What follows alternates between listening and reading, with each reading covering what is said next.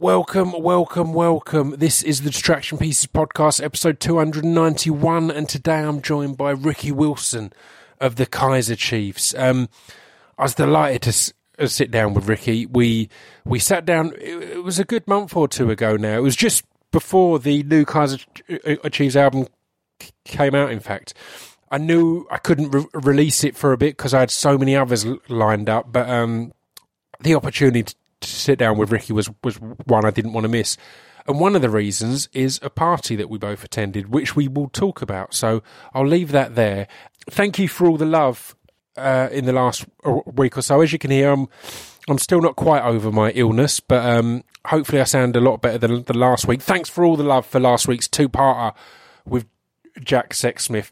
I mean, I'm still getting love for the Louis Theroux episode, the Kano episode, the Frank Turner episode, the Serge from Kasabian episode, the Joe Gilgan episode, the Sarah Pascoe episode. So many good episodes, episode. So thank you for all the love. If this is the first time you've tuned in, have a scroll through the back catalogue. We've had loads of good people from, I'm thinking of musicians. What musicians we had? Billy Bragg, Wes Borland from Limp Bizkit, Amanda Palmer, Kate Nash. Loads of really good people. Go and have a scroll. Oh, Charlotte Hatherley from Ash. That made the Kate Nash one rhyme, and the pause seemed intentional, as if it was part of a... Anyway. I'll do a longer chat at the end, because there's some exciting stuff. The new Pod Bible has just come out, for example. That's very exciting. You can read it at podbiblemag.com. And the Pod Bible podcast is on iTunes and Spotify and Acast and everywhere. I won't ramble on too much, though. Obviously, patreon.com/ScroobiusPip for all your previews and bonus recorded content. We will have just had Poem of the Month. It's $1 a month. And speechdevelopmentrecords.com is where you can buy stuff in general. Loads of wonderful merch and some new things on their way. Next week's guest is Bill Bailey. Yeah, I've kept that one quiet, haven't I? You're going to love it. Anyway, let's get on with episode 291 of the Distraction Pieces podcast with Ricky Wilson.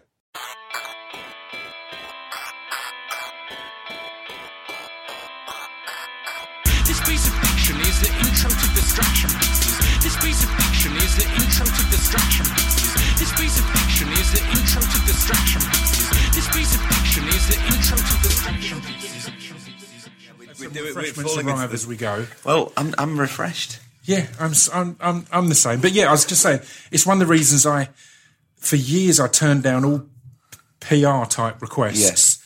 But these days I only accept them if they will give me 45 minutes or more. Yeah. Because of exactly that. Like you're just saying how it's so much more fun when they stop talking about the thing they're there to promote or there to sell, and you just have a conversation with people. Well, the thing that, I mean, I did a TV show called The Voice. Yes.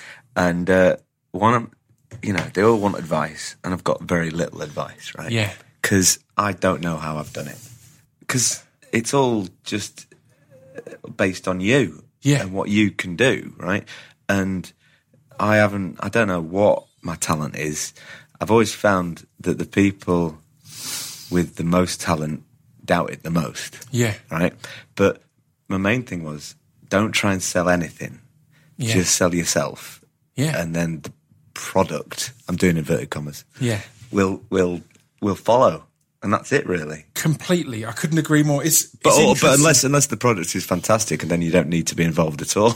It's that weird middle ground, isn't it? I'm having this a lot lately where I'm kind of really falling out of love with so many elements of social media. And where I've moved into acting and it's a new industry, it's like, right, I kind of need the social media partly as a selling point because I can promote things well and things like that. But I'm constantly dreaming of the day I get either a big role or one of my scripts get picked up where I can go, right, forget the socials. I'm just going to concentrate on the art. Well, just the other day, I was looking at my Twitter and Instagram and I realised it was just a work tool, right? Yeah. So I put up a couple of pictures of holiday and then I went, and I felt silly. I felt like, why am I doing this? It's not, I don't need to tell anyone how I'm having a nice time on my holiday. Yeah. Because that kind of takes away from it. In the same way that, you know, when you see like a pop star on a jet. Right? Yeah. And they put a picture of themselves sitting there looking fantastic with their shades on. Yeah. It's because they're excited too, Yeah. but they're trying so hard to look like this is every day. Yeah. And like, I'm gonna get. I think I'm gonna get rid of it, That's what I could. but I don't think I'm famous enough to get rid of it. It's a weird one, isn't it? I think you've nailed it there, though. I think because we've put everything through this social media filter now. Yeah. What people forget is sometimes you're just a human who's excited. I've had stuff before where someone's like, "Oh, you're showing off a bit there." I'm like, "No, I'm not. I'm buzzing. This is amazing. Yeah. I'm in this TV show. Yeah. How mental is that?" It's like you're going on about it all the time. It's like, wouldn't you? But then there's the other end of the spectrum. So you're buzzing for another reason, that you've just completed a 1,000-piece jigsaw. Yeah. So you put that online, and then people go, "Oh, not very rock and roll." And I'm like, going, sorry, I'm not going to swear. What the flip do you you're welcome want? to swear, but Right. yeah, But what the hell exactly. do you want from me, right? Do you want me to be on a jet or doing a jigsaw? Because my life has both It's in the them, perfect right? combination of the two. Jet or jigsaw. But it's a weird thing because social media has taken away a bit of a sense of who I am. Yeah, it's a weird one. When I'd Flux a Pavilion on a while ago, he'd had a big realisation at that point because he'd done exactly the same. He'd posted a picture of him on holiday and then went, "What's that got to do with my music?" Yeah. And, I'm posting it because I know it'll get a lot of likes because it's not just, here's my new single that people just ignore and move on from. And he's like, but that's the point of it. I don't need to become a public figure. If I stick my dog in a post, it gets like shitloads more likes than anything else. Yeah, and I'm completely. like, that's my dog. Yeah. Maybe I should put him on the cover of the album. Yeah, well, guest slot. I should mention that I'm here with Ricky Wilson. Oh, sorry, guys. I will have mentioned it in the intro, I'm sure. Right, but I was looking forward to this one because we have only met once, but it was a lifesaver for me. We met at Mark Ronson's 33rd birthday party. Was that the one in that like weird country house? It was somewhere dead fancy, and it was all fancy dress. I liked it because you had to come as your favourite LP because he was 33 and they play at 33. Yeah. And, I mean, I'd been supporting him before that, and we kind of said if he had any balls, he'd have it 4 months after his birthday. So he's actually 33 and a third, and it's accurate. But it's kind of what we were touching upon there, particularly at that point, even more so. I've never been comfortable in those kind of, here's a big fancy celebrity thing. And me and my girlfriend at the time got chatting to you reasonably early, and it saved us from being that kind of awkward, out in the corner. I don't know what to do. This feels weird. There's loads of famous people here. Yeah, I mean, I once went to a party and got stuck chatting to the bass player from Kajagoogoo, and that wasn't so great. But that party was weird, right? Because this is not in any way anything negative about it. Yeah. But I got there, and I considered myself one of Mark's friends. Yeah. Right. I liked him. I spent a lot of time with him, and I knew him. Yeah. I still know him. But then I got there, and suddenly I was a bit like, I am out of my depth, and I didn't feel like one of his friends anymore. Yeah. Because I wasn't as showy, or didn't look to be enjoying myself as much as everyone else, and I just felt really uncomfortable. And he was like the Mark Ronson from the newspapers at his own birthday party. Yeah. And I've never had a birthday party.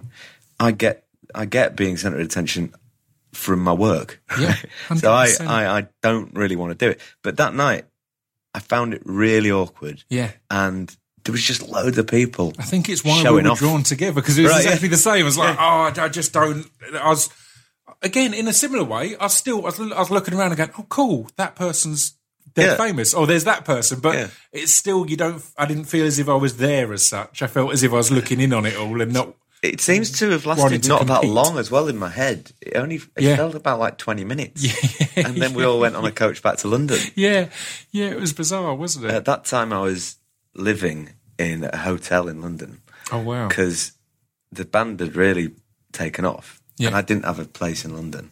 I lived up north, but I had to be down like at least 5 days a week. So there was no point in me leaving the Kempinski Hotel at the end of Carnaby Street, where I lived for a good 6 months. Wow. And it was a lot of fun, but so depressing. I was going to say, how does that affect you psychologically? Because the band did blow up. It was like first record seemed to be the hugest thing ever. So to then go from not only it's all blowing up, you're also living in a hotel, which is a really weird aesthetic and situation. Well, I did my dissertation on hotels when I did my MA. Wow. So, because I did an MA in graphic art and design, I did it all about hotels. So I was enjoying it, and in a weird way, enjoying the depression of it. Yeah. Because it was a really nice way of, people getting to, downers to kind of, cut themselves off. Yeah, yeah. I found the hotel did that for me. Oh, wow. And I was quite enjoying the fact I'd get back to my depressing room, and it was I don't know, sometimes when, this is quite a weird thing to say, but sometimes when I can't sleep, I put myself in my head in a far worse position I'm in, and I fall asleep really quickly. It relaxes me. That's fascinating. Because that can often be the thing that will keep you awake. But no, I guess if you find the right I just place, imagine I'm in hospital or something. Amazing. Or in a really crappy mobile home, and I fall asleep like that. It's crazy. That's bizarre. But it was such an odd thing living in a hotel, because at the time, do you feel like Alan Partridge? Yeah. That's got to be a good thing, I mean, I knew the staff by name. Brilliant. And at the time, it was, in the 2000s, companies were far more willing to give you free stuff, right? Yeah. So stuff would be arriving at the hotel. I remember Puma used to send boxes and boxes of shoes, but not just for me, for the band, but they'd arrive at this hotel. And I had a corner full of boxes of Pumas, and I'd get room service, and the guy would come, and he'd give me my club sandwich, which was probably what I ate 3 times a day.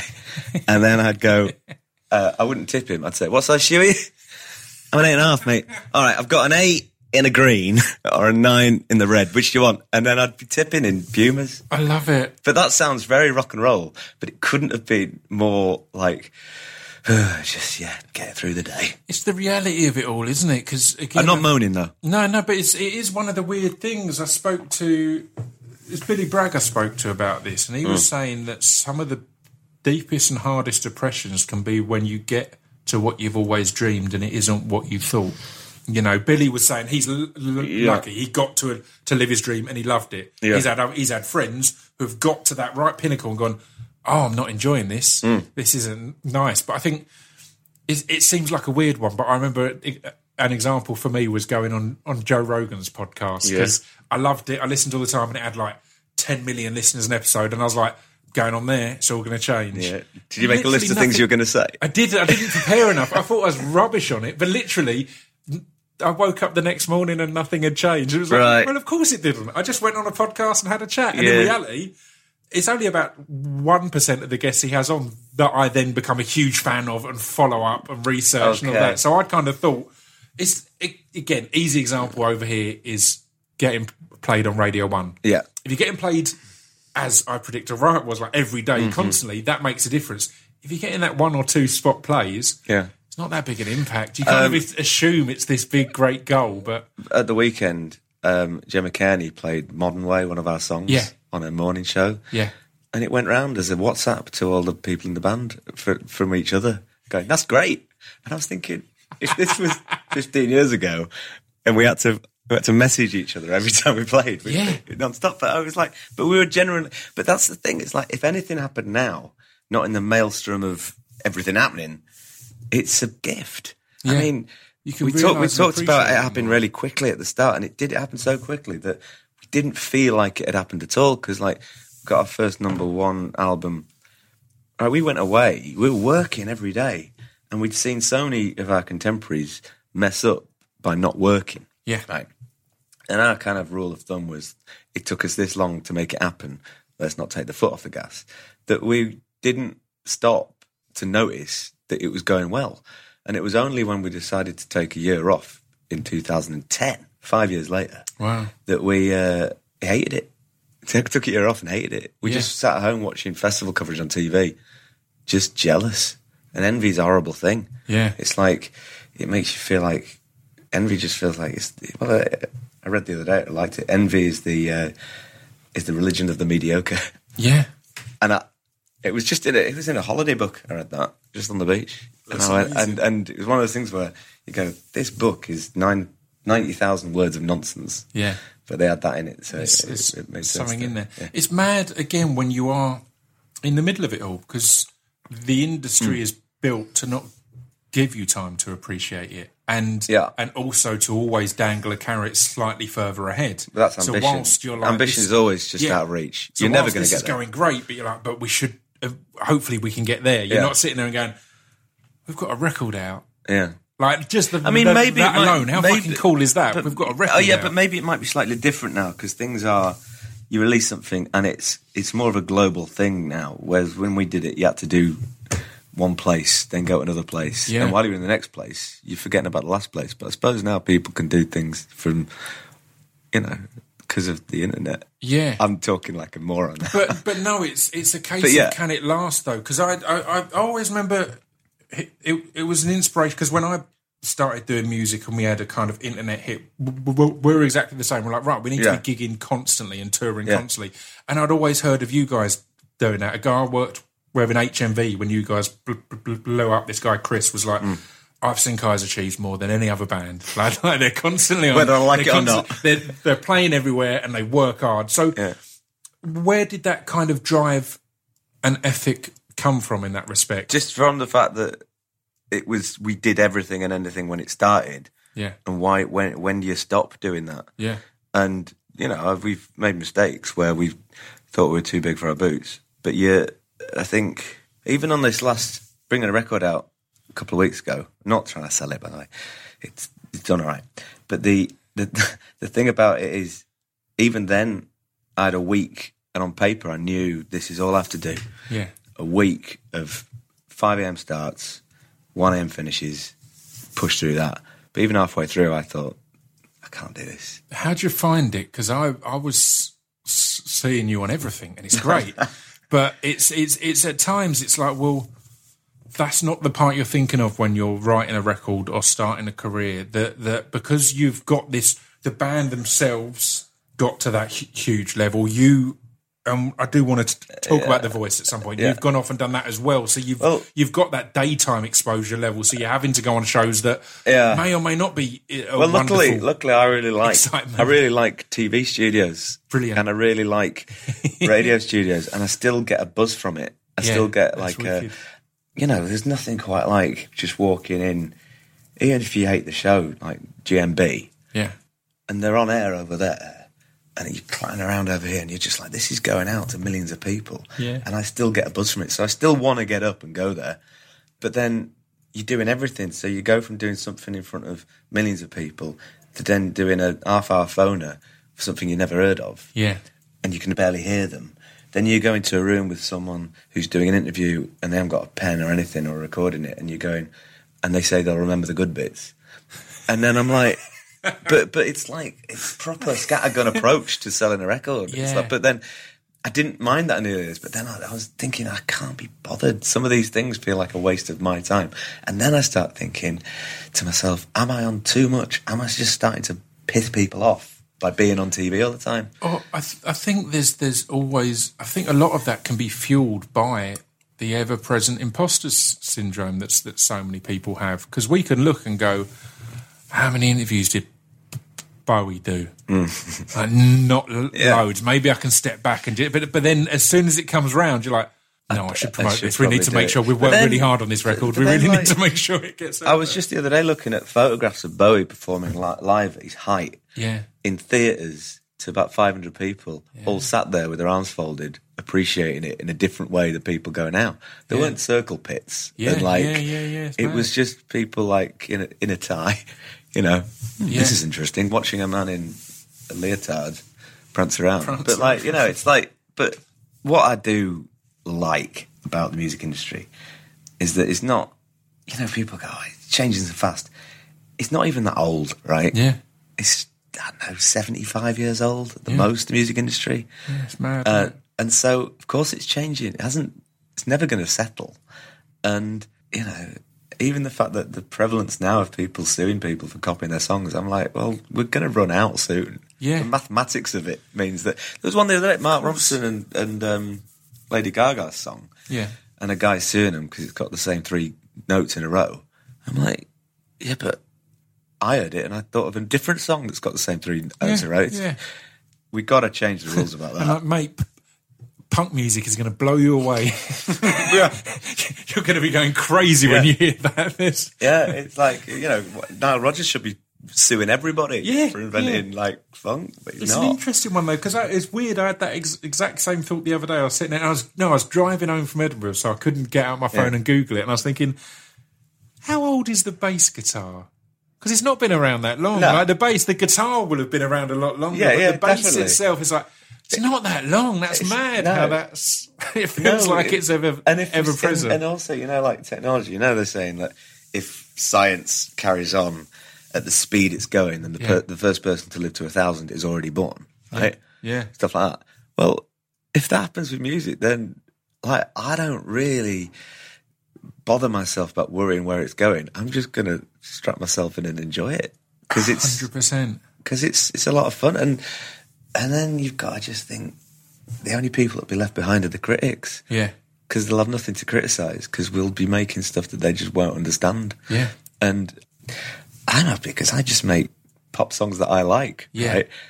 Which I seem to be criticised for and applauded for in equal measure. Yeah. And as long as they let me do it, I'll keep doing it because it doesn't really matter to me. I read sorry, I'm just going to go on about critics for a second.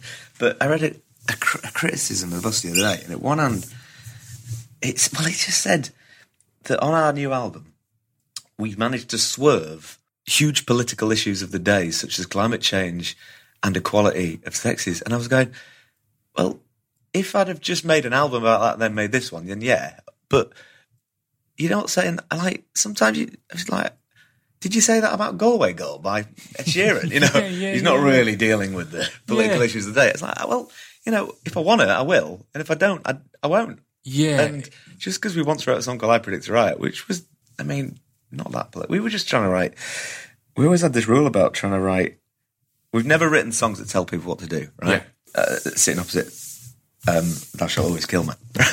Well, that's what I was going to say. I always get called out on it, but the last line on that is Thou Shalt Think for Yourselves. That's kind of the point of it. The point is it's a 3-minute diatribe telling you what to do that ends with going, ignore all that, think for yourselves. But we were furious, by the way. I remember backstage Germany, I think we were supporting Block Party, and we weren't mentioned. I was furious. I had this with Serge the other day. Did you? From Kasabian. Did you? I was like, but it was funny because it's so mad to think that but everyone wanted to be in that little. Because we had people who were in the list who were offended by being in it. So it's that weird kind of you're there or you don't. I probably would have hated it to be in it. But no, anyway. But then there was, because a lot of songs I love, especially like Oasis, who I used to worship. Yeah. Because I was too young and stupid not to. Yeah. They always told you what to do. Yeah. You can do this. You can be that. You can live forever, whatever. And when we started, I was like, we're never going to tell people what to do. We'll just comment on it. And we've always stuck by that. I'm quite pleased with that. But it's something that no one's noticed about our stuff. No, I think it's right. Even we have a new song. Sorry, I'm not trying to sell it. I'm talking about it as a point of view. No, you're allowed to talk about your new song. You've worked hard on the record. The people down the corridor. Yeah. We have a song called Green Universal Building, by the way. Yeah. Right? It's just for the listener. And we'd signed to a major again, which is great. You don't have to get the tube as much. Yeah. That's about it, right? It's about it.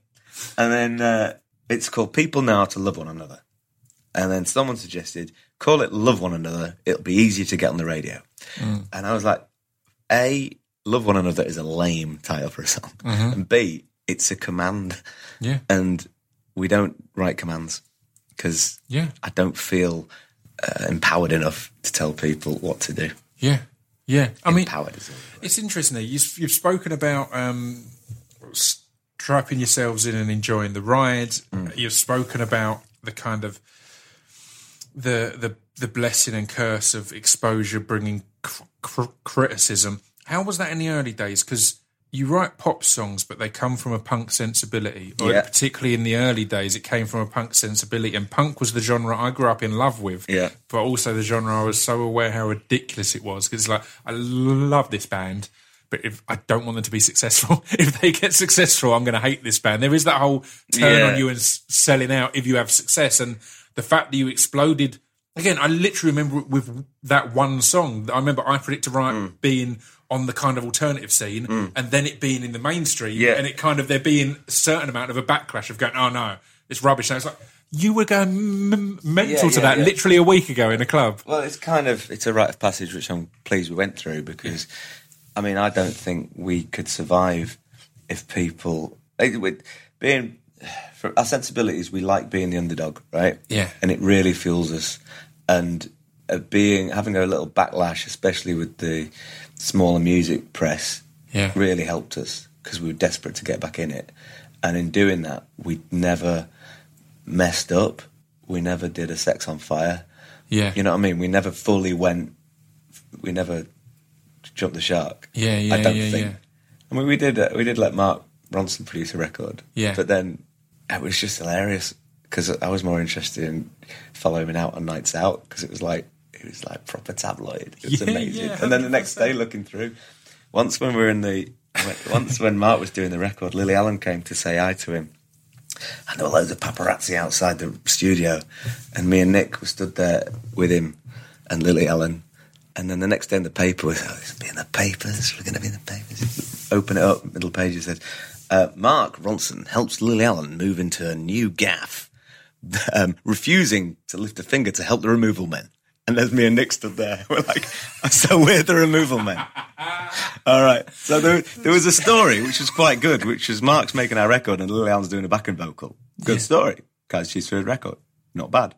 But they went, nah, let's say that the removal men. Let's assume they're the removal men. I quite like that. Was there any temptation for a removal men side project to come? The Removal Men is a great name. It's a brilliant name. All right, we'll stick that in your notes. It's got to happen. That's got to happen. I do like the name, The Removal Men. It's really nice. It's good. So just change the subject a bit. So I've always resisted DJing for money, right? Yeah. And I'm going to do one, right? Right. With my fiancée. Amazing. So we're going to do it together. And it just came today because I said, will you tweet about it? It's in September sometime. And because I always thought, I just don't want to be like someone like Jambo from Hollyoaks at a student union. Like, I don't want to, or some Love Island winner, like just fist pumping the air. So I want to do it properly. So we're gonna learn how to do it, me and my girlfriend. And also, it won't have to be that good. It's just basically playing Mr. Brightside 15 times. That's all we have to do, right? I'm quite looking forward to it. And then I thought, can me and my fiance be called the Comical Brothers? Has it been done? Because I quite like the idea of getting matching boiler suits.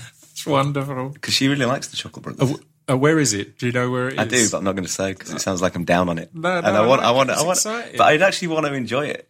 Yeah, no, completely. I've never done it because I've always looked down on people that do it. Again, I think all these things, it's about choosing to do them when you want to do them, or if I think there's so much that you can avoid doing because you're like, oh, that's crap, that's cheesy, that's this, that's that. Totally. If it comes in and you're like, oh, that feels like, again, no, totally. Me and my missus could do that. We'll have a really good night. It's like perfect. There's so many things in life like that. The snob in you refuses to let you enjoy yourself. Yeah. Right?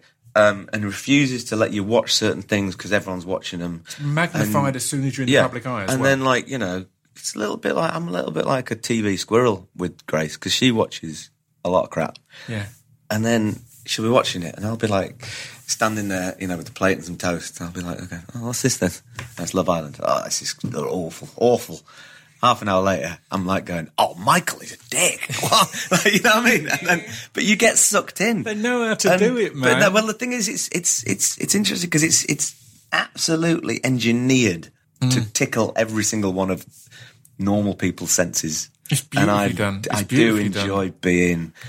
I mean, it's you know, the television, the opiate of the masses. It's more than that. It's like it's food. I had Garth Jennings on, and he wrote and created the movie Sing, which is an animated movie essentially about a reality music contest. A pig, right? Yeah.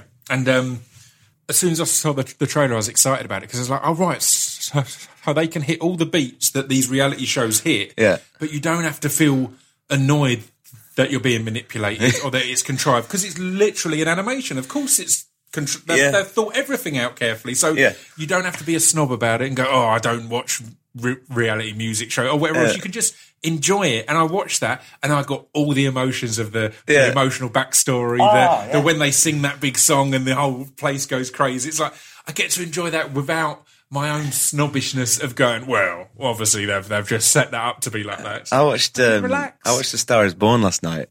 it was exactly like a TV talent show. Yeah. Same, like you said, hit the same beats. I love it. That moment when it's like she stood side stage and he's beckoning her to come on. Yeah. She comes on. She knows all the words instantly. You know? Yeah. It's like, wow, that's like great. But yeah, it was aimed at people to enjoy it. Made you laugh and cry and feel something, and then left you feeling a bit disappointed when it was finished. Yeah. Because you were going, I've been waiting to watch that for ages, and now that was it, was it? It's done. That was it. But reality TV's a friend of mine. Yeah. So how was it to join a show like The Voice? And did you have any of the kind of almost the self-defeating contemplation of, no, I shouldn't do this. Is this the right thing? Is this the wrong thing? Nick, who used to be in the Kaiser Chiefs, always said that if you have 1% of doubt about not doing something, you shouldn't do it. Right. And I was 50-50. And then I had to go against that rule. And I'd been to a meeting while Nick was still in the band, but I hadn't told him about doing it 2 years before. Right. And, I was a stone heavier and had crooked teeth and I didn't get it. And then 2 years later, he left the band. I'd had my teeth straightened. I'd lost a stone. And suddenly I got it. And although I was thinking to myself, is that all it takes? Just get your teeth straightened and lose a bit of weight and you're palatable. TV. Such a weird situation because you can see the horror of it, but then you're also like, oh, that's quite nice. Yeah, no, that's it's the same with everything. It's like it's like, when you're watching the awards ceremony, you go, it's all fixed. And then you win it, you don't mind that it's all fixed. 100%. So it's horses for courses, which is a great phrase because it means the same thing no matter how you say it. You can say horses for courses, so different horses run well on different courses. Or you can say horses fuck horses, which means the same thing. It's just like, horses don't fuck monkeys, they fuck horses. They do. Am I allowed to swear? Yeah. But I kind of enjoyed being swept up. I'd never seen it. Never seen it since. I only watched the ones I'm on. I'm not an idiot. But I was absolutely terrified the first day. Yeah. Because like anything, I'm good at getting jobs. I can get any job I go for an audition, interview for. But then I have to do it. And doing it is always horrible. Yeah. And suddenly I thought, they have total control over my personality. Yeah. However they want to pitch me, they can pitch me. Yeah. And they were very kind to me. Yeah. Because they made me kind of like boy next door, everyman kind of character, which was nice, juxtaposed against the A-list celebrities. Yeah. And I think it worked really well. But, all the things that I hated about, I had to watch it. For a start, I watched it kind of like cringing. Secondly, I watched it with my chin sticking out because every time I looked at myself, I was going, he's got a massive double chin, that guy. So I was like watching it, urging myself to do that. But every time I was like annoyed or angry or upset or emotional, I was like, oh God, I'd get rid of that. But they kept it all in and that was the stuff that worked. Yeah. And then you've got to think that your image of yourself is not what people like you see. Yeah. Does that make sense? Yeah. Completely. And it's important every now and then to do things that you're not in complete control over. And you're not the one vision and voice who's going, here's how we will be presented and here's what will work. Because there will be things that you're getting rid of just because, again, I don't like how my chin looks there. You might have said something absolutely amazing that bit, but you won't have seen that. You would have oh God, I don't like that. It's like, no, that was your moment. That was the big moment where you delivered this thing. But because you're going to be critical of specific insecurities you have of yourself that no one else will see. But then, even like stuff like I look back at it and think it was amazing. I had a great time. Yeah. But I look back on it with, we don't sit and watch it, but we talk about it, obviously, with my fiancée. Because, I'd like to do it again because, to be perfectly frank, it pays well, right? Yeah, but, of course. And then Grace always says, you're not doing it again. You were an absolute nightmare when we did it. Oh, and really? I was like, in what way? She was going, you were just anxious all the time, like a complete mess. And that was all you thought about. And I was going, no, it was great. It was loads of fun. Yeah, and honestly, all you remember is the highlights. You don't think about the fact that I just got so into it and I just really wanted to win it. I was going to say, did it mean a lot when you won and when you had consecutive ones and stuff like that? But I think also, like, I'm glad I didn't do it again because I'd kind of figured out how to win it. Right. And it was easy if you just kind of like, because you just got to know your audience. Yeah. And as soon as you kind of like can narrow in on the fact that, yeah, it's going out to how many million people, less and less as the series went on, but it's going out to many people. Like, who votes for it, right? So you've got to think about who actually is picking up the phone and voting for it. Because we all sit and watch it, they should win. But to go from that to picking up the phone. Yeah, it's a massive difference, right? And I'm not sure how many people are voting. Can't be that many, right? Yeah. Like Yeah, you know. you're right. I've never voted in it. No, but you've always got an opinion on those things. You know, oh no, they lost. Did you vote? No. Right. So I thought about who was voting, and I would just like totally aim it at them. And the bigger the other celebrities went with their kind of like, they were like, you'd like to like take them on days out or stuff. And, you know, Will.i.am would take some kid to tea at Buckingham Palace, and Tom Jones would have them sing live with them at something.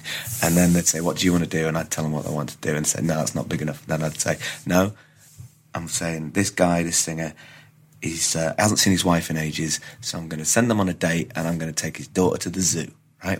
And they'd say, no, it's not good enough. And I'd say, that's what I want to do.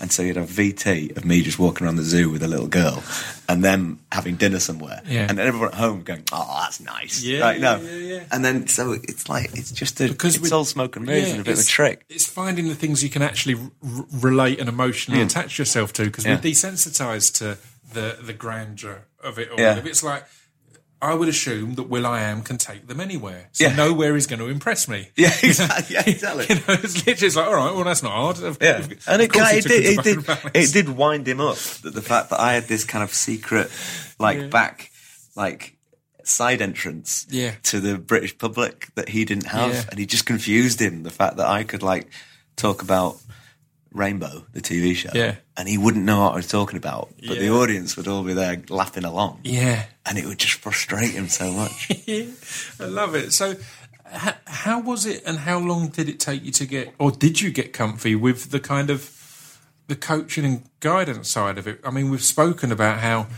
in your music you've always said we're not going to tell people what to do. Yeah. Kind of the point of being a coach on The Voice is to kind of tell people what to do or to guide them in some way. How did you adapt to that or find that? Or I think it's I don't really know. I mean, it was it came quite naturally. Yeah. In the respect that I can't really remember what I said. Yeah. It's weird because the ones that I liked the most were the most messed up people, because it came across in the way they sang. Yeah. Right? And it had something interesting. And the thing about doing reality shows is you start listening to voice after voice that sounds like someone doing an impression of someone on a TV reality singing show. Yeah. You can teach anyone to sing like that. Yeah, right? So I'd find the ones that were sounded absolutely mental. And then you'd meet them and you go, oh, they're mental. Yeah. And, a few of them dropped out because they thought, I can't deal with this. Yeah. But to go on any of these TV shows, there's an element of Last Chance Saloon to it. Yeah, people think. But that's what it's like. Everyone thinks it's Last Chance, but it's not really. It's because nothing's ever your last chance. But I never really liked the desperation. I like the madness of the ones that thought this was their only way to get in front of people. Yeah. And, I saw some really talented people. The only tough comes part when you're thinking you can sing a million times better than I can sing. Yeah. So you've got that covered, right? Yeah. All I can do is kind of give you a helping hand into how to not come across as a complete dick. Yeah. Or if you need to come across as a complete dick, do that. Completely. Because I do both. Right. You've got to be overconfident sometimes and know when to be.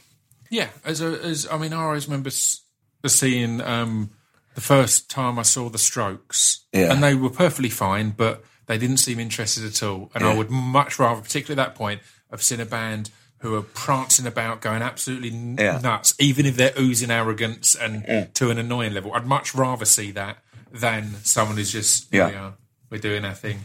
Do you think you learn a lot from doing The Voice? Because I always feel it's often easier to look at other people than to look at yourself. So if you're looking at these acts and going, here's what they're doing wrong, here's what they're doing right, this, that, there's going to be points where you go, you know what, I can see that they're doing that wrong. I do that. Oh, yeah, yeah. and I've not been able to see that I do that wrong but, because it's me. But like, even like you talked about the Strokes then, when we first started, I think, people always ask what you're influenced by. Yeah. And I strongly believe that you're influenced a lot more by things you hate than you are by things you like. Yeah. Because I think that if you take everything you don't want to be and put that to one side, what's left is what you want to be. Yeah. Rather than trying to point yourself at, I want to be like The Clash, or I want to be like, whatever. You go, what's left is what you are. And I think that's what we did when we started. We were fed up with a lot of stuff. Yeah. And what ended up was we just came out bouncing around looking like we really wanted to be there. And we just thought, actually, we're fed up of pretending that we don't want to be there. We actually want to be there. And it suited us really well. I mean, it wound people up quite a lot. Yeah. Especially when, within a year, we're zooming up the bills of festivals. Yeah. Ahead of people that we really shouldn't have been ahead of. Yeah, just because we'd had a few top 10 hits. And, now it's weird because we're playing festivals and there's people ahead of us that I haven't heard of. But then you look at their stats and you go, 50 billion streams. And I've never heard of them. It's interesting, isn't it? But the question was, if you learn ways to look at yourself, because obviously it's since then you've now come and worked on this new record. So what's the different approach? Well, there's an element of kind of doing it a long time. 40, you're old when you forget. 42. Yeah. And there's an element of when you get to about 20, you stop worrying about a lot of things that you worried about when you were 16. Like if I was 16 and someone saw me naked, I'd be devastated. Yeah. And you get to 20 and you think, I couldn't give a crap. Yeah. Right? And then when you get to 42, you start thinking about, you know what, it'll work itself out. So I've really stopped worrying about the way I'm perceived because I just went, well, it'll be different tomorrow. Yeah. Because I'll probably say something else and it's going to wound people up. And also, if people are primed to be wound up, which they are now because of the internet, I can't do anything about that. Yeah, of course. Yeah. And it kind of, it's quite liberating knowing that when you go on Lorraine, there's going to be a lot of people angry that you're on Lorraine. But you've just got to think to yourself, they're watching Lorraine. It's bizarre, isn't it? Like when you get past that threshold where, and again, I think it's why I think the myth of the difficult second album exists. I think the difficult second album is just on your first album. Generally, the people who are listening to it are the people who want to listen to it. Yeah. If it's successful, it's the second album. There's people who have to listen to it. Yeah. Because they have to review it and they have to. The first one, they didn't have to review no one. So I don't think there's really a difficult second album. I think there's a difficult new audience who are now going to be like. And it's the same on things like if you're going on these huge daytime TV shows. It's like, well, I had no intention of meeting these viewers, but I've been put in there, and now I have to deal with them. I always remember this thing that my mum said to me. When I was a kid, there was a shop just out of town, out of Leeds, called Reedman's, right? Mm-hmm. And it was kind of a, seconds kind of shop, clothes, but not factory rejects, but that kind of thing. Right, yeah. And it was really uncool, but it had some Ben Shermans in it, and it was good. But I was terrified of seeing anyone from school in Reedman's, right? Right, yeah. Because I thought to myself, if they see me there, they'll get around. But then my mum just suddenly said, if they see you in there, they're in there, right? 100%. And that, I think about that every time I go on a TV show I don't really want to be on. Because it's well, if they're watching it, what are they doing watching it if they don't like it? And then you just got to go, you know what? I'm finding new audiences and I'm not that picky because you can play to cool people, but you can't fill arenas with them. Yeah. And I like playing to as many people as possible. And that's not selling out. That's the opposite. It's buying into that. It's kind of going, I want to get this message across. And I put myself in a position where I'm making pop music. And I want to keep it to myself. Yeah. There might have been a time when I did, but, we made the first record without an audience, without critics. We made the second record with a huge audience and huge amount of critics. Yeah. And we survived it. And then we made loads of mistakes. And on this last record, I was really nervous about criticism until I got loads of it, and then I didn't care. It's weird because you kind of dilutes. Yeah. You're just and then you start to find it funny. Yeah. Then you start thinking they're not listening. Then you start going. You've mentioned the first 3 songs. That says a lot. Yeah. We brought a record out in 2015, and about just towards the end, at the end of one of the songs, it had about a minute and a half, and it was a poem I'd written, narrated by Bill Nighy, right? Right. And then we put the record out, and then I'd read the reviews, and I knew if they didn't mention that poem by Bill Nighy, read about Bill Nighy, they hadn't listened to the record. Yeah. Because it's too delicious of a thing to put in a review. Yeah. So I'd just literally read it, and if it was like, they didn't mention it, I knew they hadn't listened to it. They've not paid Because you attention. can't, I mean, it was just a load of pop songs with one bit where it was written. With Bill Nye reading a poem in the middle. yeah. Of course you're going to mention that. I think that it's quite a clever thing to put that in records. Yeah, I'd like test 'em. I'd like even put in at the end of one of the songs like track 8, say, and the review code is 46X92. Make sure you put this in the review, or I'll know you haven't listened to it. And then they'd have to put it. Yeah. Or I like that. You mentioned surviving there, and like as Clinging a on, band, I prefer. clinging on, but I think it's an important thing, and I think it's an overlooked thing. If I think back to when you guys were kind of blowing up, and there was a few different bands that had that edge that were going into a mainstream area, and I think of Ordinary Boys, Hardfire, that kind of thing. Again, love or hate any of them, they were all huge amounts of exposure at one point, and then fizzled out or reformed or did other things. Had a break. What do you think's been the key to kind of to holding it together, or holding it together as such? Because obviously Nick has moved on and things like that. So I think it's just the fact that the simple thing is the alternative is just unthinkable. Yeah, don't want to do anything else. Yeah. Do you think it's that year off you had after 5 years? Yeah, probably. That you had a year off and went, oh, we don't know what to do. We need to do this forever. This is and I think that there isn't a point where one of us doesn't want to pack it in. But I think as long as there's no more than 3 of you that want to pack it in, then you're fine. But also there's a playfulness that comes after being in a band for such a long time. Because yesterday we got offered this thing and it's playing. It's 7 minutes, quite a lot of money at a sports event, right? And one of us said, "I'm on holiday," and so I replied, "Is it vocals to track?" Right. So there's an element of like push and pull, which is me saying to him, like, I can do it without you. Yeah. But I'm never going to do it. Yeah. But I think there's an element, we just can't think of anything better to do. Yeah. And you know what? I think we've done it by stealth as well, because we're still the underdog in the fact that, I do read things, I don't want to think I'm really negative about the critics, because I do quite enjoy it. Yeah. But they're saying, who would care about a new Kaiser Chiefs record in 2019?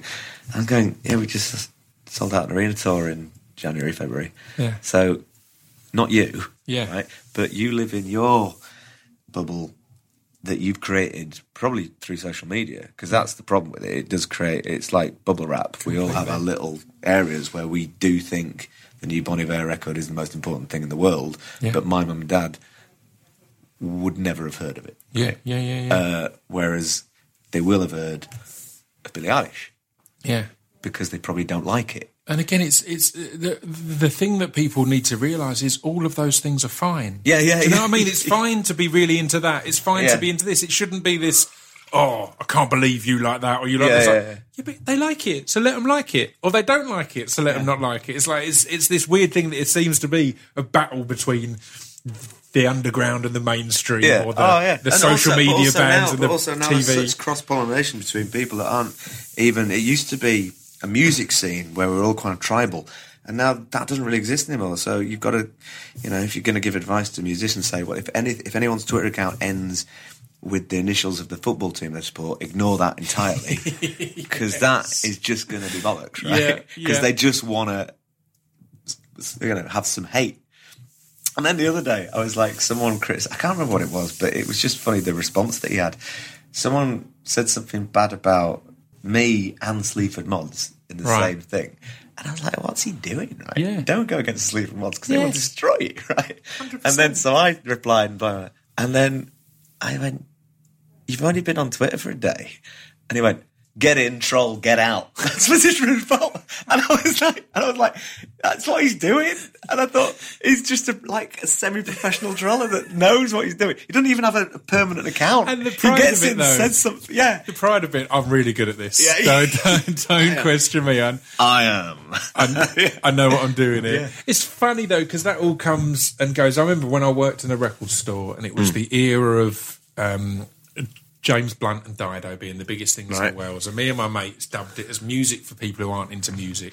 Yeah, that is true. But then it's the realisation now that, again, that's absolutely fine. You don't have to have grown. It just happens that I grew up with this mad connection to music. There's loads of people who didn't, and that's okay. Yeah, I'm not into Fabergé eggs. Yeah. But if there's one that everyone thinks is the kind of most average Fabergé egg, that's the one I look to for kind of like, oh yeah, now I know what one looks like. Yeah. I'll get out now. I've seen it, right? yeah. So that's probably what, that's what it was for, the coffee table kind Get of in, music. look at the Fabergé egg, Get out. Yeah. No, It's but I know what you mean. That people are not, but more and more, the internet hasn't made it more universal. It's made it even more capitalist than anything, because the rich get richer, and if you're on a certain playlists, that's it. Yeah. But it's harder to crack into than it was. They say, you can make it in your bedroom. Yeah, but you don't get the support from the top, which is what you need. But then this is an entirely other massive conversation. But, it's like, if you can get into the 3 albums a year by in public, if you can get in, because, and going to see gigs, if you're playing at the level, like arena level, it's like people go to see 1, 2 a year. Yeah. And you've got to really appreciate that. 100%, yeah. I mean, I used to go at gigs every week, twice a week at least, right? And now I go hardly ever. Yeah. And it'll be like, where is it? Oh, it's at Islington. Oh, it's about 10 minutes in a taxi now. Yeah. Nah, I'll stay in. Right? I'm like that. It's weird. Whereas I used to be like going, it'll be the coach ride there, 2 hours. Yeah. Right? But now I just can't be bothered. It's why. So why should I be? I've got to appreciate everyone that goes and buys the tickets. Yeah, it's exactly that. It's that weird thing of London will always be the biggest show on the tour, but not always the best. Because again, London is somewhere where there's 10 gigs a week. Yeah. There can be that spottness. Those shows, again, if you're doing this arena type level, those people who do see 3 or 4 gigs a year, they're really invested on that being a good night. They're not going, well, come then, impress me.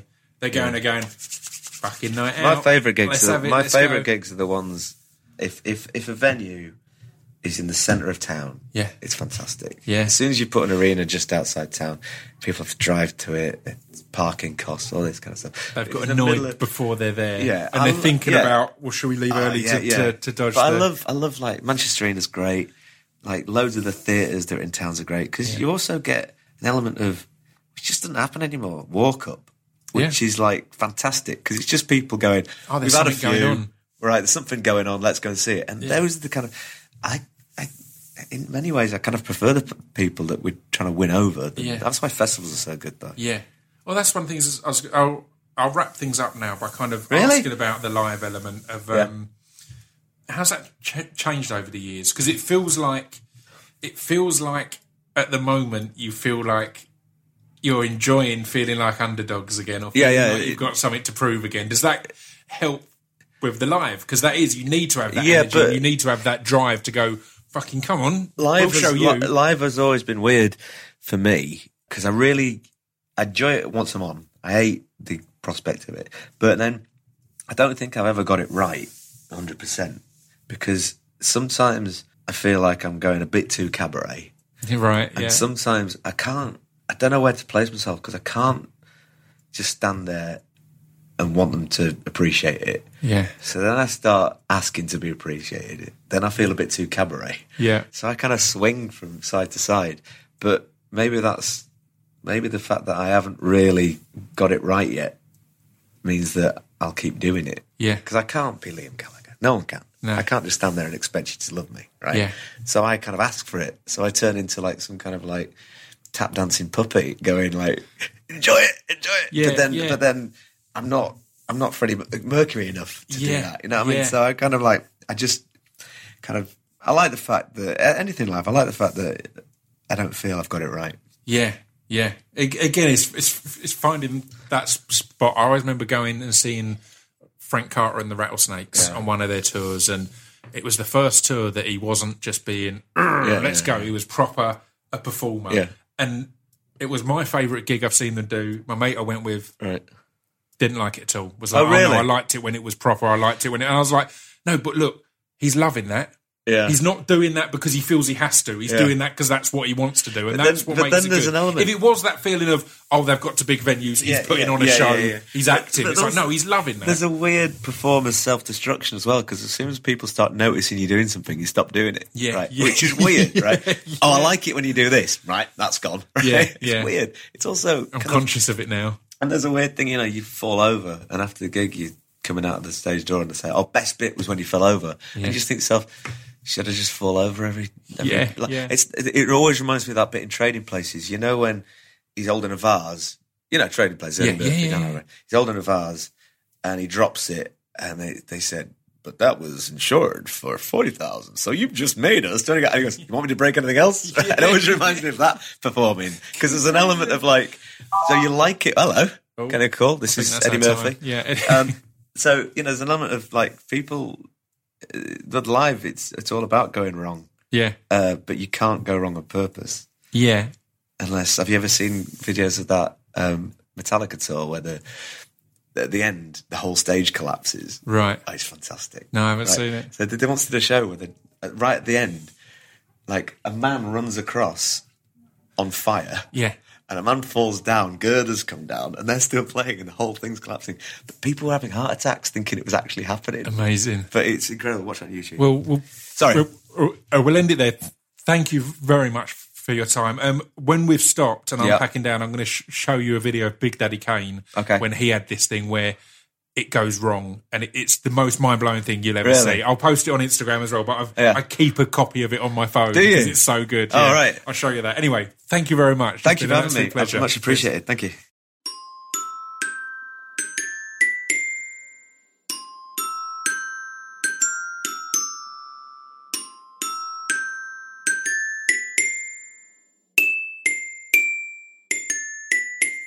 You've been listening to Scroobius Pip's Distraction Pieces. There we go. How good was Ricky? We got cut off a little bit at the end there, as some other people needed the office, the meeting room that we were recording in.